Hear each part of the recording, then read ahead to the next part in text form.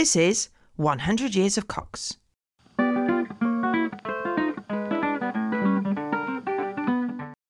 You are listening to a podcast by Francis Thompson. Quick, I need to get this episode recorded before one of my neighbours starts up a lawnmower. They do like cutting their grass round here, generally just as I'm about to record. Anyway, off we go. We have 4 budget letters today. Arthur has been in the ferry boat across the Tamar again to Rame Head for sketching and bird watching. This time he has lost some brand new paintbrushes.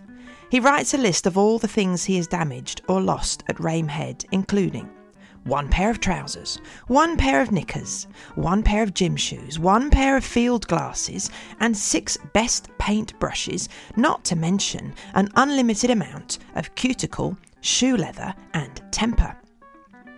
Knickers was an abbreviation for knickerbockers, which are old-fashioned baggy trousers. Arthur has a new boy at Garfield House School, Watson Major, who is very loquacious. The personality of interesting schoolboys is something that never fails to entertain the members of the budget. Aldwyn writes 1 more letter before returning by ship to Africa. He looks forward to rejoining the budget in his next holiday, which should be in 1913, and he hopes the budget will still be thriving. He describes the gifts he is taking back to Nyasaland, including a rifle, a canteen for itinerating purposes, and a collapsible bath. Aldwyn has learnt how to use the telephone, and so has Avis. She was brave enough to call Bernard at the office and say slops, which is apparently Bernard's favourite expression. Vera describes the siblings accompanying Aldwyn to Southampton to see him off on the ship, and she also describes how she and Avis are mad on roller skating at the moment. Edmund writes about his dog, who is called Satan, and the Church Lads Brigade, who are forming a blackface minstrel troupe. And Annie May has solved Cuthbert's riddle about what can go up and down the chimney.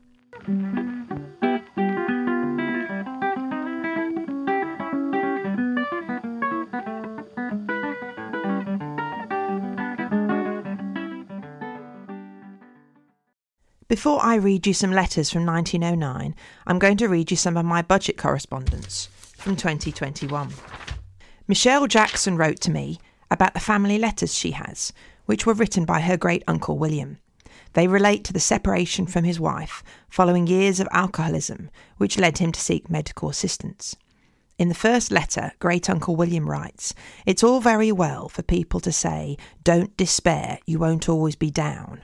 I'm not writing to you as a half-mad man.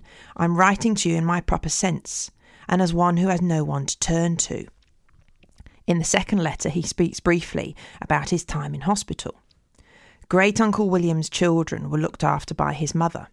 One of the children later spoke of her cruelty, and how she, as an alcoholic, would drink with her son to make him worse. Her story is also a tragic one. She was orphaned following the early death of her father in a tragic accident. Her mother died 11 years later of spinal meningitis. She was just 14 when she was orphaned. After William left hospital, he was reconciled with his wife, but then World War I started. He was a Royal Marine and he served on board ship with the Royal Navy. His life was cut short when a mine blew up his ship off the coast of France, and he's commemorated on the Chatham Memorial. Best wishes, Michelle. It's great to receive some correspondence and to hear other people's family stories.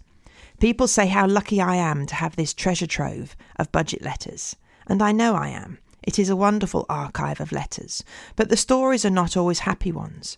Sometimes you discover great tragedy that your parents never told you about. Edmund in particular has great tragedy ahead of him, and Enid and Avis, as mothers, also experience incredible tragedy. Sam Cipolla, or is it Chipola? She wrote to me from New York about letters and handwriting. She said, "Since I can remember, I've loved handwriting and letters. I saved all the notes I got in high school and all the notes I took for classes. When my boyfriend wrote me letters, I kept those as well. A little piece of yourself written into each note, article and story. Nothing is better than handwritten notes. Why do people think thank you notes are so special? because it is personal to you, specific to that receiver. Even now as an adult, I'm excited by handwritten cards and pictures drawn by my nieces and nephews. In 2012, I started my genealogy trip. Wow, I had no idea what that would get me into. My parents had kept boxes of newspaper clippings, albums and letters, and handed them all over to me. What absolute treasures. There are also letters that my great-grandmother wrote to Maria von Trapp, as in the Sound of Music family, the Von Trapps, but I haven't found those yet. I absolutely love handwriting and knowing that you have a piece of history. You're holding something that your great-grandparent held, that they wrote on, that their very essence is in. It's exhilarating. From Samantha. Well, I know what you mean, and I think most people interested in family history would agree. Whether letters are typed or handwritten, knowing that your great-grandparents held them and wrote them is very special. When I was in Oxford in the Bodleian Library and was uncovering so many treasures, I kept wanting to shriek or do a little happy dance, and sometimes other library users glared at me and they even said shush. Gloria Mills from Ontario in Canada wrote and told me that she is the genealogist in her family, researching the many brothers and sisters of her parents and grandparents. Gloria's dad kept a photo of his granddad on the mantelpiece, and she says, "That man's image scared the living daylights out of me. His eyes were intense and he seemed so fierce. He was apparently the sort of man that you are describing Dr. Cox to be. Grumpy, curmudgeon, argumentative. Old Boshy was his name, and his word was always the last word. I wish there had been a budget in our family. Meanwhile, I'll have to live vicariously through your family stories." Well, yes, Dr. Cox, my second great-grandfather, was definitely a grumpy old man. He shouted at carol singers, and he chased them out of the garden, and he picked an argument with the sexton at the church in the village of Branscombe in Dorset when the family were on their summer holidays. Unfortunately, I don't know what the argument in the churchyard was about, but Dr. Cox wasn't happy. If you don't know the difference between a verger and a sexton, well, a verger carries a ceremonial rod or staff, which is known as the verge, which is used in services in a formal way. The verger also takes care of the church buildings and grounds, but isn't a member of clergy. Whereas the sexton may also be the gravedigger and the bell ringer as well. I think today the roles may have merged somewhat in some churches and cathedrals. And Gloria and I have been emailing about her ancestors and my ancestors who were gay, or we think they were gay, and how on earth do you know if they were gay or not? Gloria's great-uncle lived with a spinster sister, and it was an unspoken thing that the family knew about and accepted. It's a similar thing in my family. I have no doubt that Bernard, Cuthbert and Wilfrid were gay, absolutely no doubt, although nothing is ever mentioned in the budget letters. Being gay was of course illegal. But in their later lives, both Bernard and Cuthbert lived with a gentleman friend, and the family knew and accepted it, but nothing was ever said. I know this because one of Arthur's sons wrote it all down when all the cousins were reminiscing about their parents, and they wrote, "Don't put this in the budget. It's all going to the Bodleian Library soon, and we don't want every Tom, Dick and Harry knowing our business." I've inherited these letters from the 1970s, written by the cousins, and other branches of the family in Canada and Oxford have copies of the same letters. Wilfrid did something outrageous, and he was banished from the budget in the 1920s, but I have no idea what he did. Possibly something to do with his sexuality or alcoholism, but I'm merely speculating. And Vera, was she gay or not?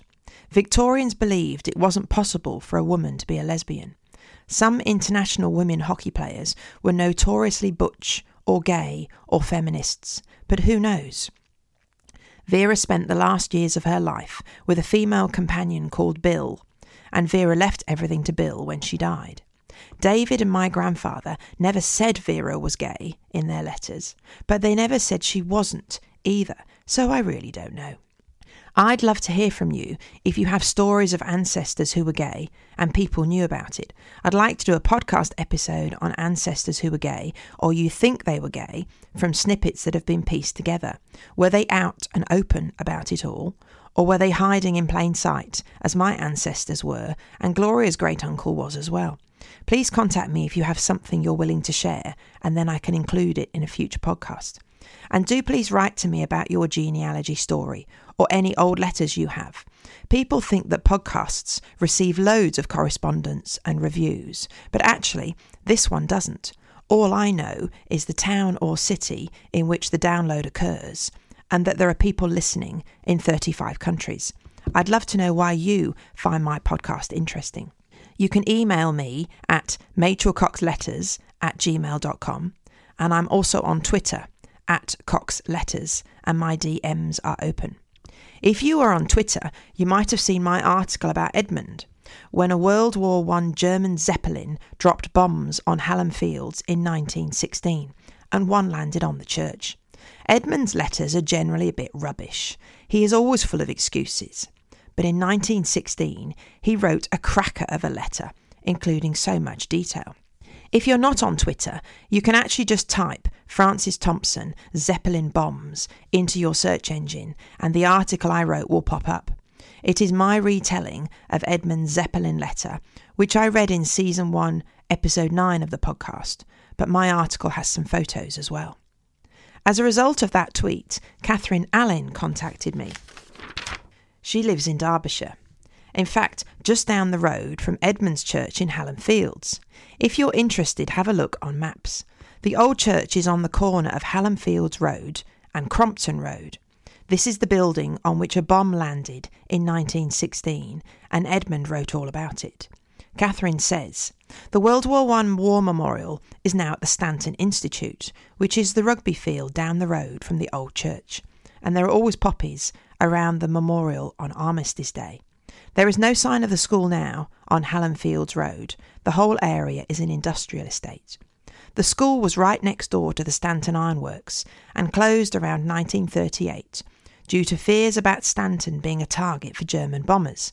And then you reach the Canal Lock, which is still known locally as Hot Waters, as the water which cooled the furnaces was then pumped back into the canal. One thing that made me chuckle was Edmund's very astute observation about the indifference to the war. Having lived here through a pandemic, I wish I could tell him that the mindset of the locals hasn't changed much. It is very much a bubble away from the rest of the world, in the locals' opinion. It is almost impossible to comprehend the scale of the Stanton site. There were multiple foundries and coke ovens, but it kept expanding.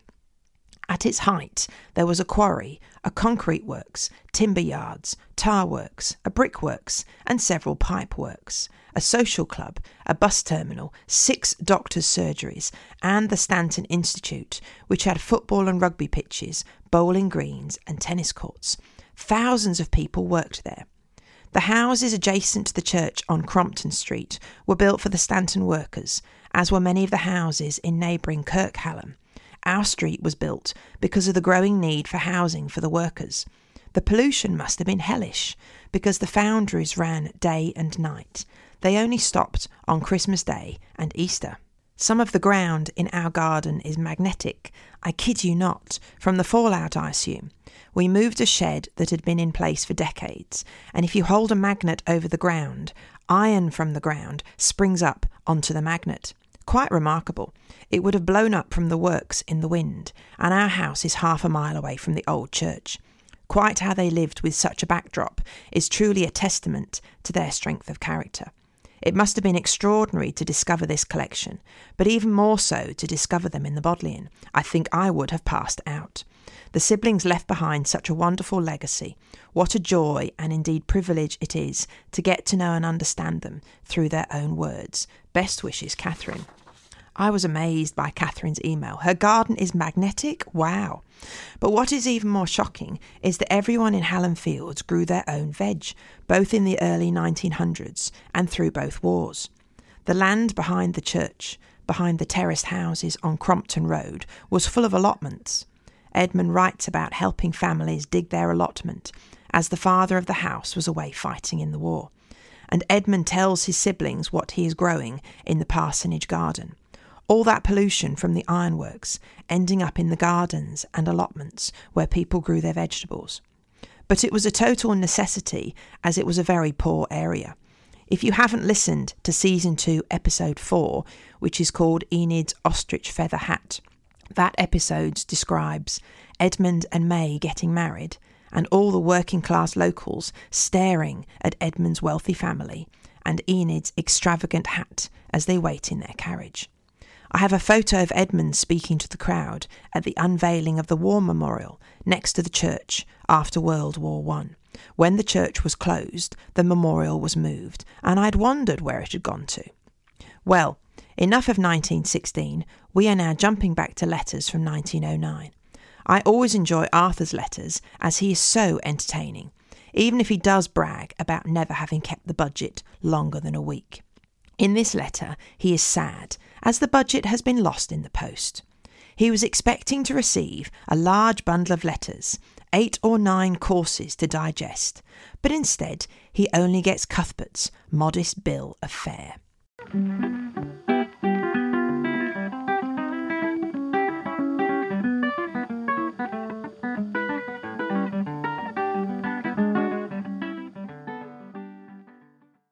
Arthur's letter. Garfield House, Devonport, 26th of January 1909. Dear family, I wonder which member of the budget had a presentiment of impending disaster. So little prepared was I for its untimely end that this very morning I remarked to Dorothy, "Today or tomorrow the budget will be with me." And so it is, but alas, quantum mutatis ab illo. My only consolation personally is that I had already read several of the letters. I've been wondering whether perchance there was some Jonah on board to bring such a catastrophe upon us on this particular occasion. In the absence of the usual 8 or 9 courses, to vary the metaphor somewhat violently, I've been able to digest Cuthbert's modest bill of fare at my ease. I could have done with more. My little visit to Sydenham was very enjoyable. I felt rather ill most of the time, but as no one would believe it, I tried to think they were right, and every now and then mixed myself and Aldwyn in action to dispel the illusion. I felt greatly aggrieved that no ladies' hockey was arranged during my stay in the neighbourhood. I always feel at Sydenham the advantage of belonging to such a capable family. If I wanted to do anything or get anywhere, I trusted myself implicitly to a brother or a sister, and it was done or we got there. Cuthbert piloted me through slush and fog to the haven where I would be, and Bernard took tickets for me at the wrong theatre. One day, as perhaps you have heard, there was a heavy fall of snow. Talking of snow, I can well believe now that a barefoot run in it is splendid for chilblains, but the first 5 minutes is painful. This afternoon I spent half an hour barefoot at Rame Head. It has been freezing more or less all day, but in the sun it was beautifully warm and sheltered, and I had to wade a little to explore a new place in the bay. I encountered a coastguard there who was collecting wood for Mother. He was a very nice man, and we talked for nearly an hour, and eventually climbed up the cliff together. It was marvellous how he managed a huge load of wood, for the cliff was wet and slippery. The ravens have got their nest just ready for eggs already. I hear that Father has been to see Crystal Palace in the great cup tie. It must have been well worth watching, and I envy him. I went that day to see Argyle versus Swindon, which I quite enjoyed. I took Dorothy, and she was greatly entertained when both sides began fighting all in a moment. It was really rather grotesque, as they paired off and went at it hard for half a minute. But they finished up quite good friends. The Wallabies fizzled out rather with the rugby. Last night I went to rather a formidable dinner at Ponsonby's. There were 10 males and no females. It was really rather interesting. They were all strangers to me, and the funny thing was that nearly all of them reminded me very strongly of someone else. There were doubles of Rudyard Kipling, young Hull, he was the mayor of Plymouth, Lord Annerley, amongst others. I never found out Rudyard Kipling's real name, though I sat next to him at dinner and we discussed everything under the sun. He knew most of my old Newton friends and enemies, and my other neighbour, the new headmaster of Plymouth College, knew the rest. The Commander-in-Chief, Admiral Fawkes, was there. He is a splendid old fellow, bigger than Ponsonby, and with a delightful face. Unfortunately, I did not have a chance of talking to him about Cousin Ellen. I have a new boy, Watson Major, who is a caution. He is a mixture of Gloucester and Alfred. I don't think either of those heroes figure in the budget index, but they will be known to some of you. He is very loquacious in school. Each day I get more exasperated, but he seems to be totally unaffected by any remarks of mine. Finally, he gave a loud whistle as I was beginning a lesson, and I told him to come to me afterwards. As his first week had not yet elapsed, I decided that I must let him off with just a jaw. So I asked him why he had done so, to which he replied with great unconcern, because I felt tired. I said, "Do you always whistle in school when you feel tired?" "Sometimes," he said, instead of stretching or saying ho, ho. I gave it up. Saying ho, ho is a synonym for yawning, I expect. The first time I began jawing him after school about his inattention, I hadn't got more than a sentence out when he walked across the room and pointed to a stuffed cuckoo in a case and said, "That's a lark." It wasn't, it is a cuckoo. I suppose, Cuthbert, that there is really no answer to your conundrum about what can go up and down a chimney, but if there is an answer, it might be down. Enid, I haven't told you that your godson the other day recited his creed to Dorothy, and in the course of it he made the startling statement that he believed in the Roman Catholic Church. Fancy that. As to books, I have to rely on my vague recollections. Please take note, unless you are all delighted with The Gentleman by Alfred Ollivant, you are very hard to please. In the holiday, I read Owd Bob, being very hard up for books, and disliking the title intensely. To my pleasant surprise, I was enchanted by it. There is not a flaw in it to my mind. Directly I got back, I saw The Gentleman at the bookstall and took it on spec. Nothing could be more different. It is about a plot to kidnap Nelson, and is told very convincingly. Whether there is the least historical justification for it, I know not, nor greatly care. The style is remarkable, very short chapters and tense language, hardly a dependent clause from beginning to end. A most risible book, if anything a little overpowering. I won't criticise more till you have read it. On the strength of it, I ordered 2 other books of his and got Redcoat Captain.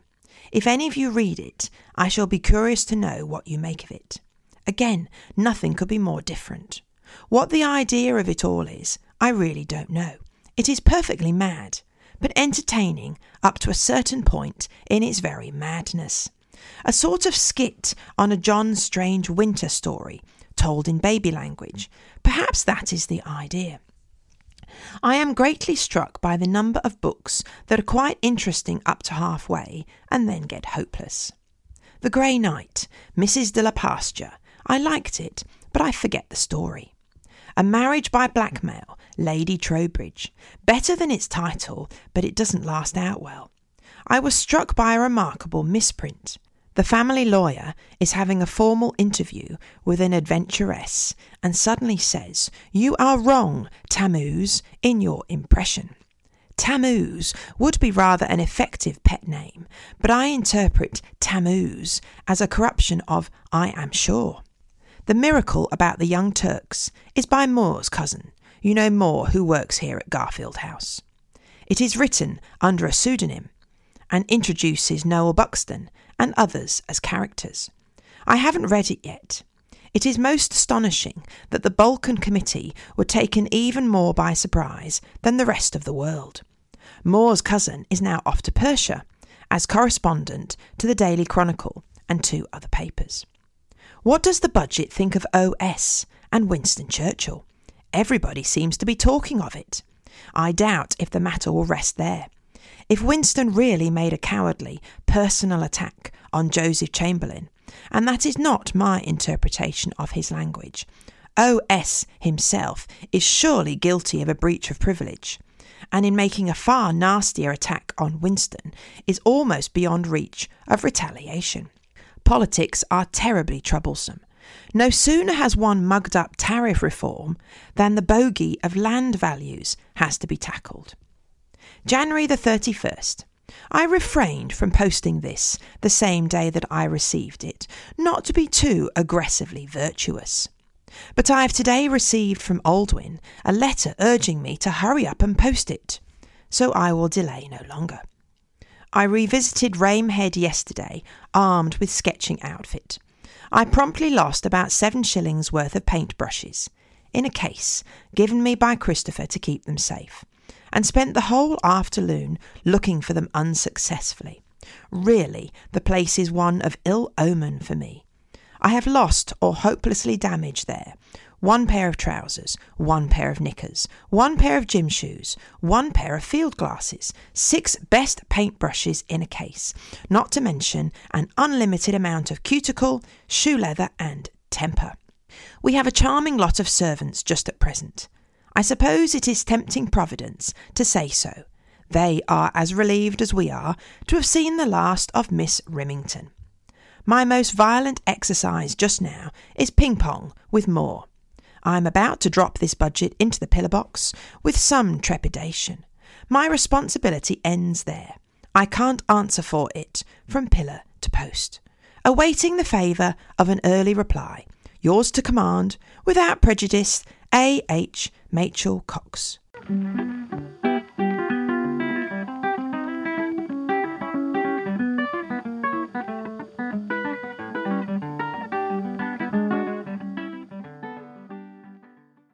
Notes on Arthur's letter. Arthur said, I wonder which member of the budget had a presentiment of impending disaster. Today or tomorrow the budget will be with me, and so it is, but alas, quantum mutatis ab illo. What is interesting is what Arthur doesn't say. He quotes a Latin phrase, fully expecting that all his siblings would know what he was saying, and why he chose to include that quote, and he doesn't explain himself. Quantum mutatis ab illo means how changed from what he was. Arthur is quoting from the Aeneid, which is a Latin epic poem written by Virgil and considered to be one of the greatest works of Latin literature. I've never learnt any Latin, but Arthur spoke Latin and he taught it to the boys of Carfield House. Aeneas is the hero, a Trojan, and he is describing another character who appears covered in blood, not looking like the powerful hero he used to be.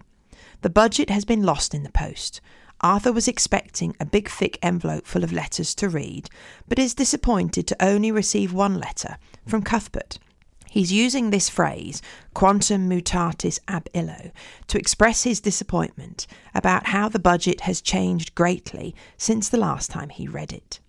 These siblings were an educated lot, and I'm always fascinated by what they tell each other, although sometimes I have to do quite a bit of research to work it out. Arthur has heard that Dr. Cox got tickets for the Football Cup tie at Crystal Palace, and he is jealous, as on the same day he only watched Plymouth Argyle versus Swindon, and there was a fight between the two teams, and he would rather have been at Crystal Palace instead. I looked up the 2 matches, and Arthur is talking about Saturday 16th of January 1909. Arthur and Dorothy were watching Plymouth Argyle playing Swindon in Plymouth. Argyle were the winners of that match, 1-0, but I couldn't find anything about the players fighting. Dr. Cox was in London at Crystal Palace, where Palace were playing Wolverhampton Wanderers. There was a draw 2-2, so there was a rematch a few days later, which it appears Arthur didn't know about. This time Crystal Palace won, 4-2. But I found an interesting fact about the 1909 FA Cup final, which was played in April 1909, again at Crystal Palace. The final was played between Manchester United and Bristol City, and Man United won. But the bit that fascinated me was about Billy the Goat, who was the mascot of Man United from 1905 to 1909. Apparently, in April 1909, after the match, the goat drank too much champagne and promptly died of alcohol poisoning. Billy the Goat was then preserved by a taxidermist, and his head still hangs on the wall of the Man United Museum at Old Trafford today. You do find out some strange general knowledge from this podcast. The Australian Wallabies had a carpet python as a mascot, which died after eating an English mouse. And Man United had a goat as their mascot, but he drank too much champagne and died, so they had him stuffed and mounted his head on the wall. Honestly, you couldn't make this stuff up. Arthur wonders what the budget thinks about OS and Winston Churchill, who were evidently in the news in January 1909. This puzzled me for ages. I researched all the leading politicians of 1909, and I couldn't find any of them with the initials OS. So I asked Twitter, and clever people there found the answer. It sounds likely that Arthur was talking about Sir Owen Seaman, who was the editor of Punch from 1906 to 1932. If you've never heard of the magazine Punch, it was a very popular, humorous and satirical magazine. The word cartoon was first coined in the mid-1800s as a result of the drawings that were in Punch. It sounds like all the 10 siblings read it. Even Aldwyn had it sent to him in Africa, cleverly hidden inside a copy of the Church Times, so it arrived safely and wasn't stolen en route. It sounds like Winston Churchill and Joseph Chamberlain were involved in some sort of public argument with Sir Owen, and everyone was talking about it. Nothing much really changes in politics, obviously. Arthur uses abbreviations and calls him OS because clearly the siblings all knew who he was talking about. He had no idea that I would be reading his letter 112 years later, trying to work out who on earth he was talking about. In a previous letter, Arthur was telling his siblings all about the servants at Garfield House and Miss Rimington, who I think was Arthur's difficult housekeeper. He finishes his letter saying he has some very nice servants at the moment, and thank goodness Miss Rimington has gone.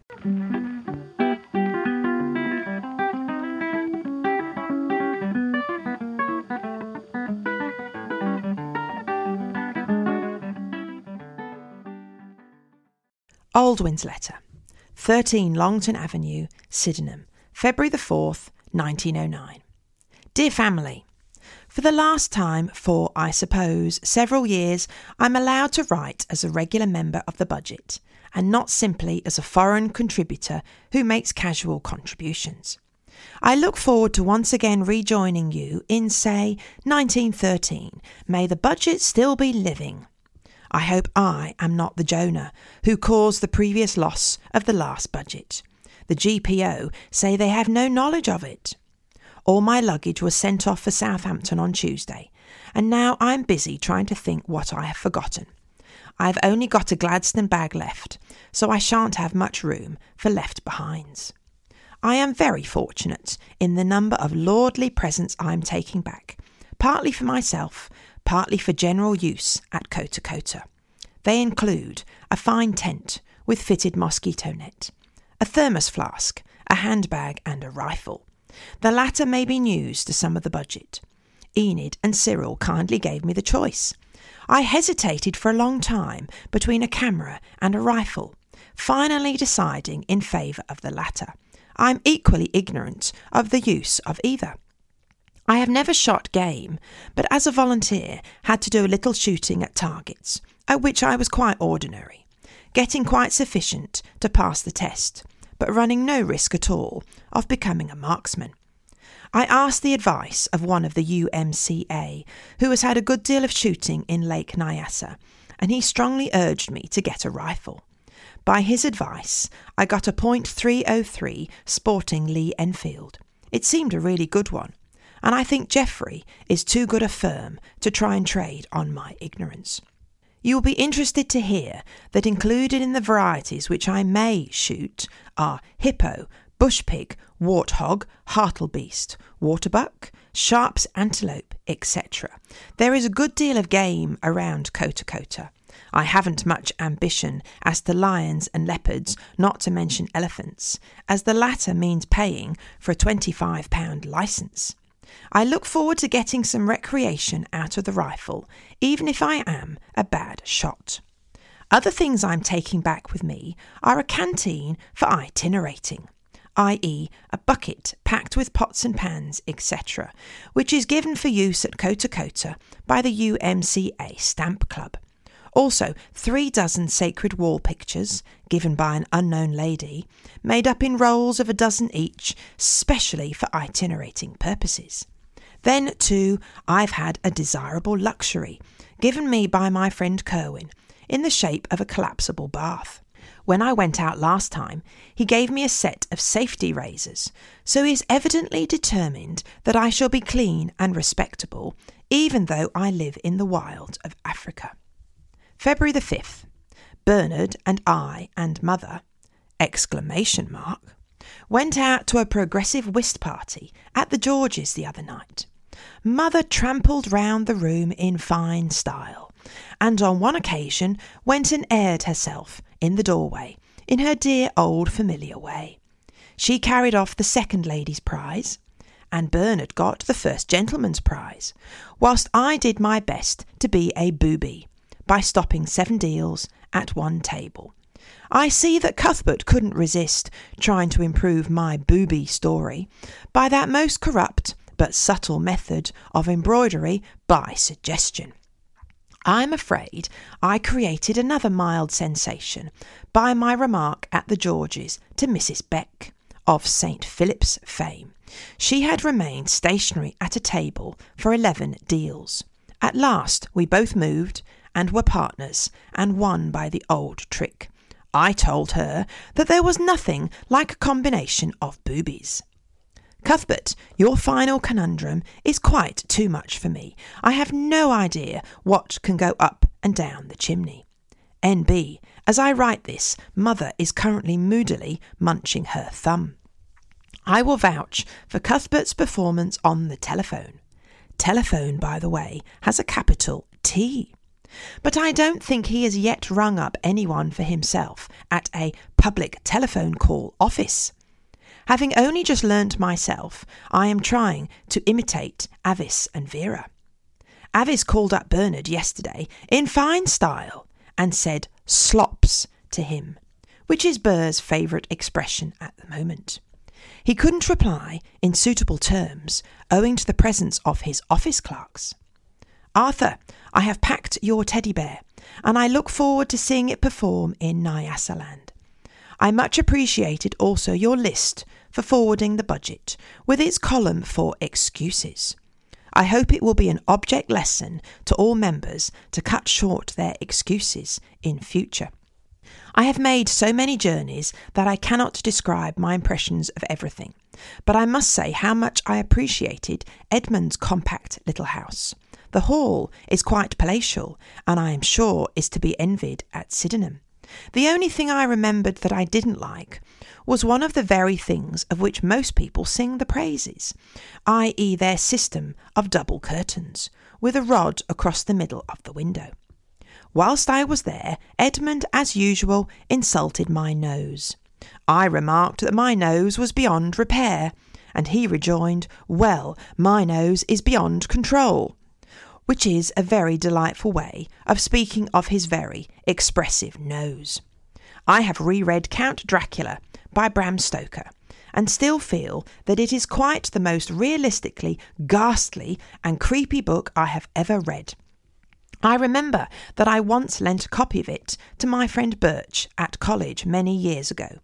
He took it home and he lent it to an old parson, whose housekeeper started to read it while he was out, and she got so worked up that she locked the door and wouldn't let him in when he returned. Well, it is with a sad heart that I close my letter, as this is my last evening at home. I hope that this exile may shortly be privileged to describe the abode and doings of another exile, Neville. Farewell, my beloved Aldwyn.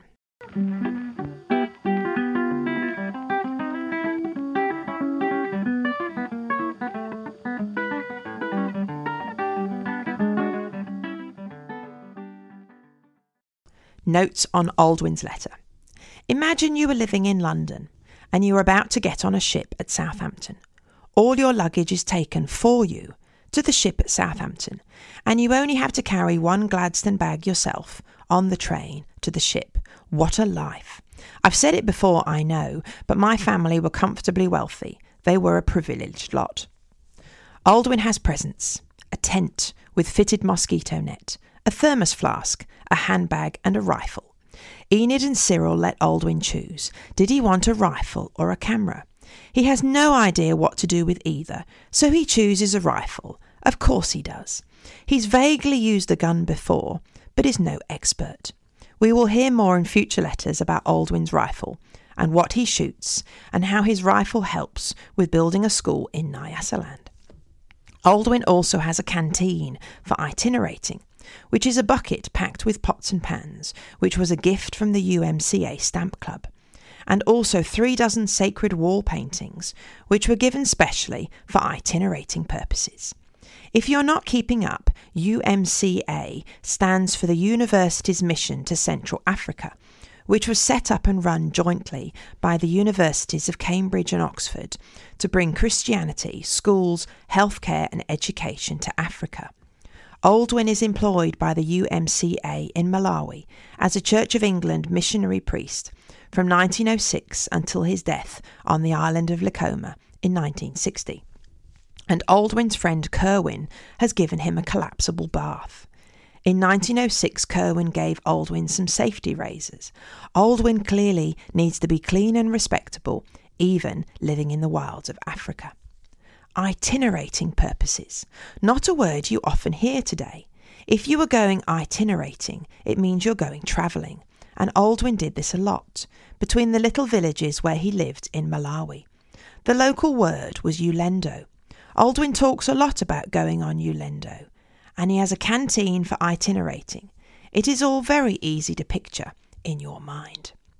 Aldwyn wearing a long white alb belted at the waist, with African men as his companions and assistants, travelling between villages in the early years of the 1900s. Aldwyn can vouch for Cuthbert's performance on the telephone. And telephone has a capital T. This was clearly a momentous event, using the telephone for the very first time. Aldwyn has also recently learnt how to use the telephone, but clearly Avis and Vera are more experienced. Bernard's favourite word is currently slops. So Avis calls Bernard up at the office and says slops, but Bernard cannot answer in an appropriate fashion, as his office clerks would overhear the conversation, and this clearly wouldn't be the done thing. This story of telephone behaviour between siblings is really quite believable. The book Count Dracula was written by Bram Stoker in 1897, just 12 years before Aldwyn writes this letter. He remembers reading it at college and lending it to a friend, who in turn lent it to the parson. The parson's housekeeper starts reading the book, and she gets so anxious that she locks the door and won't let the parson in when he returns home. Aldwyn says that Dracula is the most realistically ghastly book he's ever read. February the 5th, 1909, was Aldwyn's last evening at home with his family in Sydenham. He bids the family farewell with a sad heart and says this exile will soon be able to describe another exile. Aldwyn is going to visit Neville in South Africa on his way back to Malawi, and he will tell the family all about Neville's house and his life in Pretoria. I'll just give you one snippet which I read recently from 1953. There are loads of letters in the budget that Aldwyn wrote to Vera. A brother and a sister wrote a weekly letter to each other for over 50 years, from 1909 to 1960, as well as all the budget letters. In one of these letters, Aldwyn said that the European staff at Likoma had spent the whole day listening to the wireless. It was the coronation of the new Queen on Wednesday, 3rd of June, 1953. Fortunately, a new battery had been obtained from somewhere, so the wireless worked properly. He said they could hear the speeches and the proceedings very clearly, and afterwards they all raised a toast.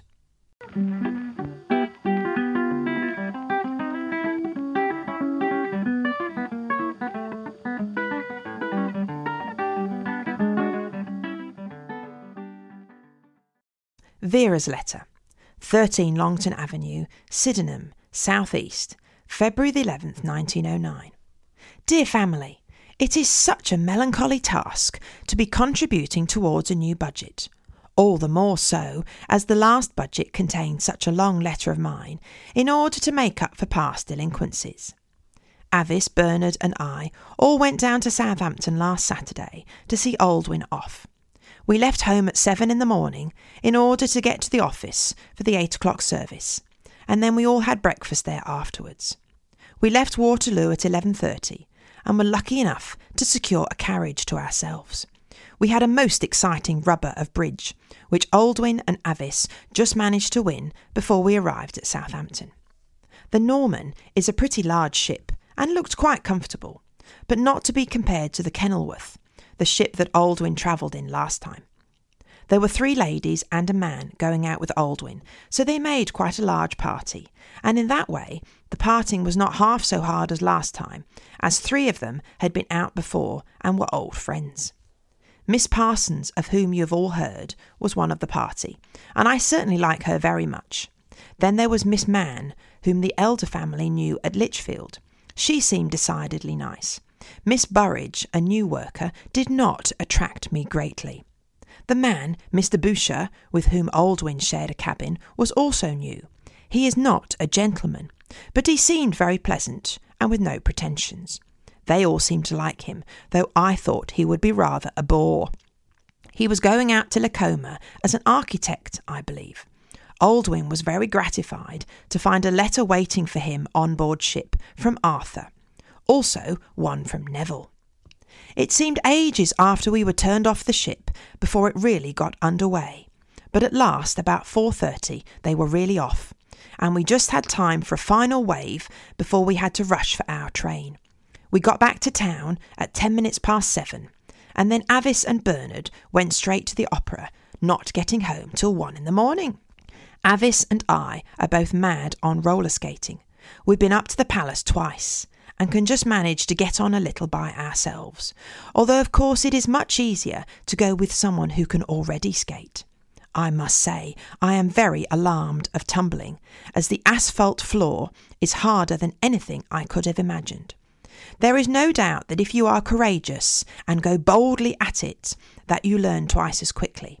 At present I am far too cautious, but then I am rather afraid of damaging myself before the territorial hockey matches begin. The East play their first match tomorrow against the South at Bickley, and I am afraid we have not much chance of winning any of our matches, as we have some very weak spots in our team. It will rather be a question of how little we can manage to be beaten by. The rest of our East matches come next week, and then the middle of the week after, the English team is chosen, at the conclusion of the territorial matches. I do hope I shall get in again, but I'm more than doubtful, as forwards in a losing team don't have much chance of shining. But as Molly Gibson and myself are the strongest forwards for the East, we've had the weakest half put behind us. Cuthbert, what an awful conundrum you've asked at the end of your letter. I have no idea what can go up or down the chimney in that manner.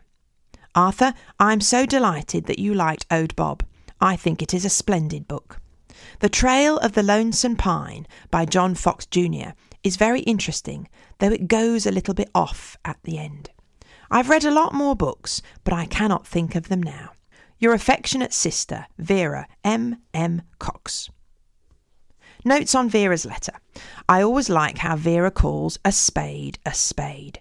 She was never a shrinking violet, but interestingly, she was not a suffragette. Aldwyn has several companions on the ship travelling out to Africa, other staff members of the UMCA. Miss Burridge did not attract Vera greatly. In other words, Vera didn't like her. And Mr. Boucher is not a gentleman, and Vera thought he might be rather a bore, but Aldwyn will be sharing a cabin with Mr. Boucher. And in 1909 you could clearly address a letter to a ship at Southampton, and it could be delivered to a passenger before the ship left. Imagine that. Aldwyn has a letter from Arthur in Plymouth and another from Neville in South Africa waiting for him at the ship. The ship is off. It got underway. No problem, you are thinking. Why does she mention that? Because it's not spelt underway, Underway, but it's spelt Underweigh. This appears to be because a ship can weigh anchor, Weigh, which means the anchor is lifted and the ship is off. But I never knew underway was once spelled like this as a nautical term. Roller skating was very fashionable. Everyone was doing it. Although women, of course, would be roller skating whilst wearing skirts which almost touched the ground. Try doing that. The skates had 4 wheels and were attached to your boot with leather straps and buckles. Many of England's seaside piers had an asphalt roller skating rink, and Vera and Avis are clearly enjoying roller skating at the rink at Crystal Palace. But Vera is clearly anxious. As a hockey player, she doesn't want any injuries. Cuthbert wrote a riddle in his last budget letter. What is it that can't go up the chimney up, or down the chimney up, but it can go down the chimney down, or up the chimney down? Arthur has no idea, and Vera also can't work it out. Aldwin says that Cuthbert's conundrum is too much for him. He doesn't know the answer either.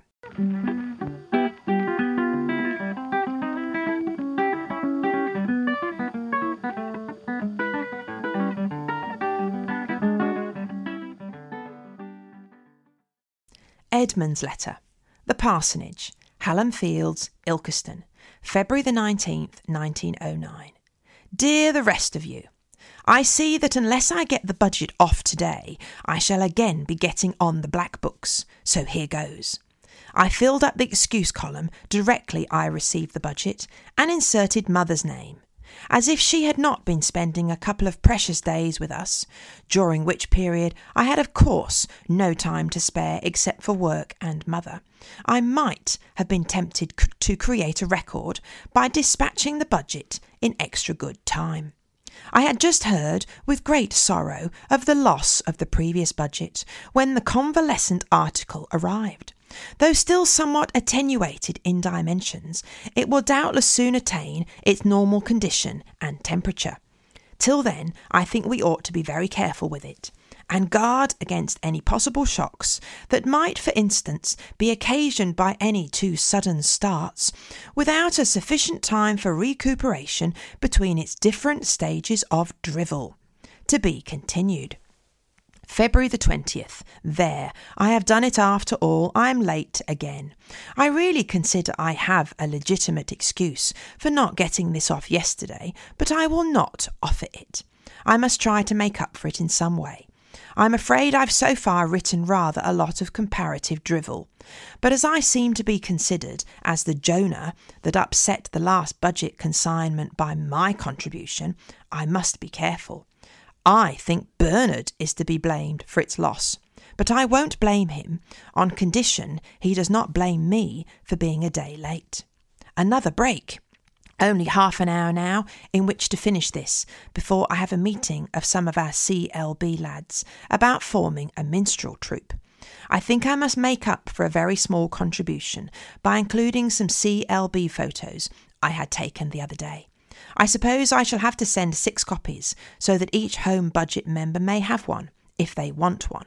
I was only going to have the small ones taken at 2 shillings and 6 per dozen, but unknowingly to me, the photographer, who is a member of our congregation, took 2 large ones as well and sent me proofs of the lot.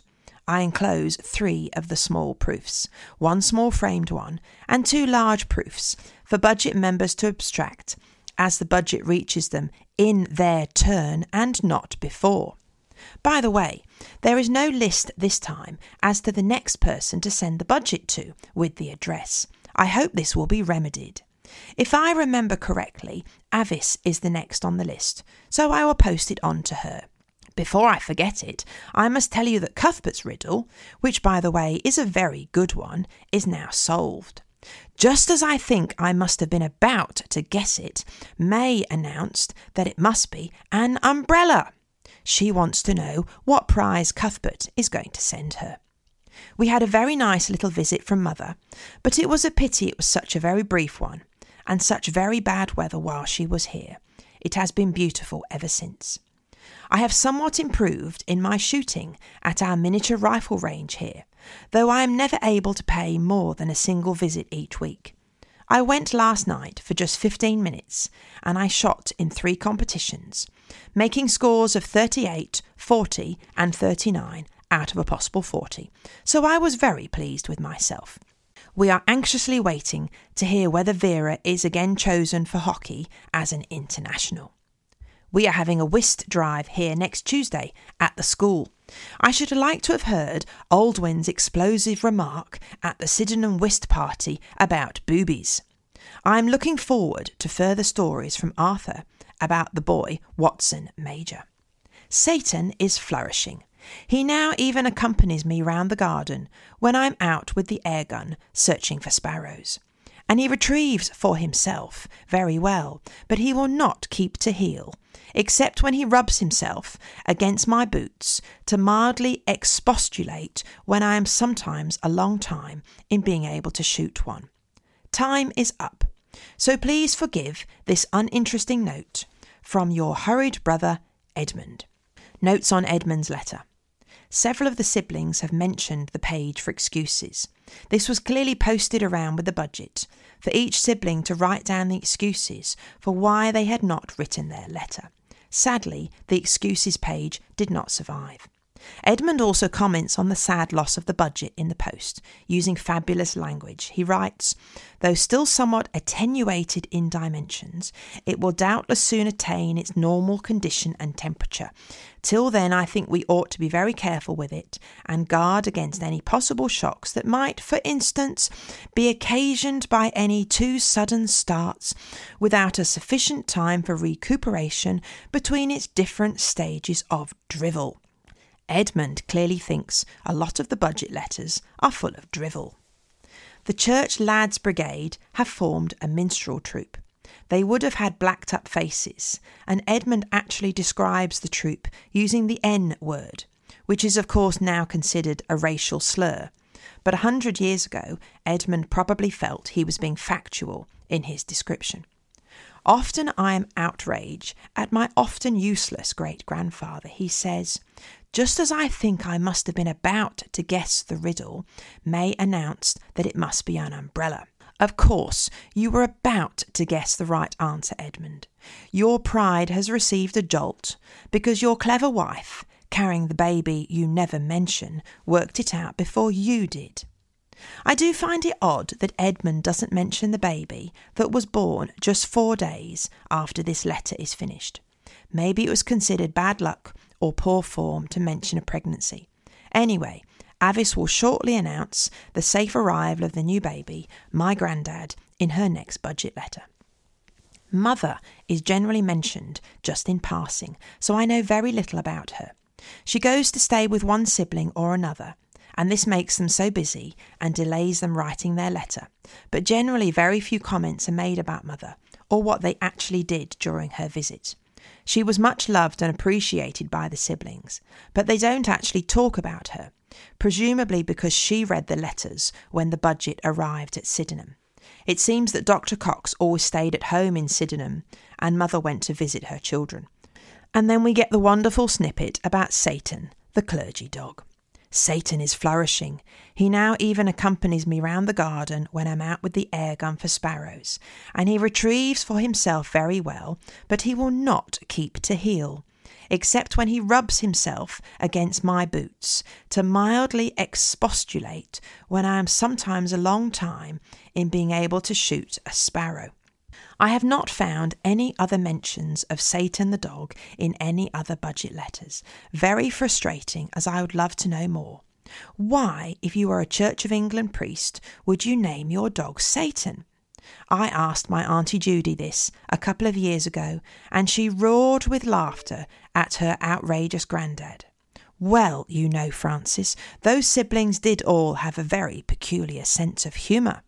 She told me that Edmund would have found it very funny to name his dog Satan, and she wasn't at all surprised.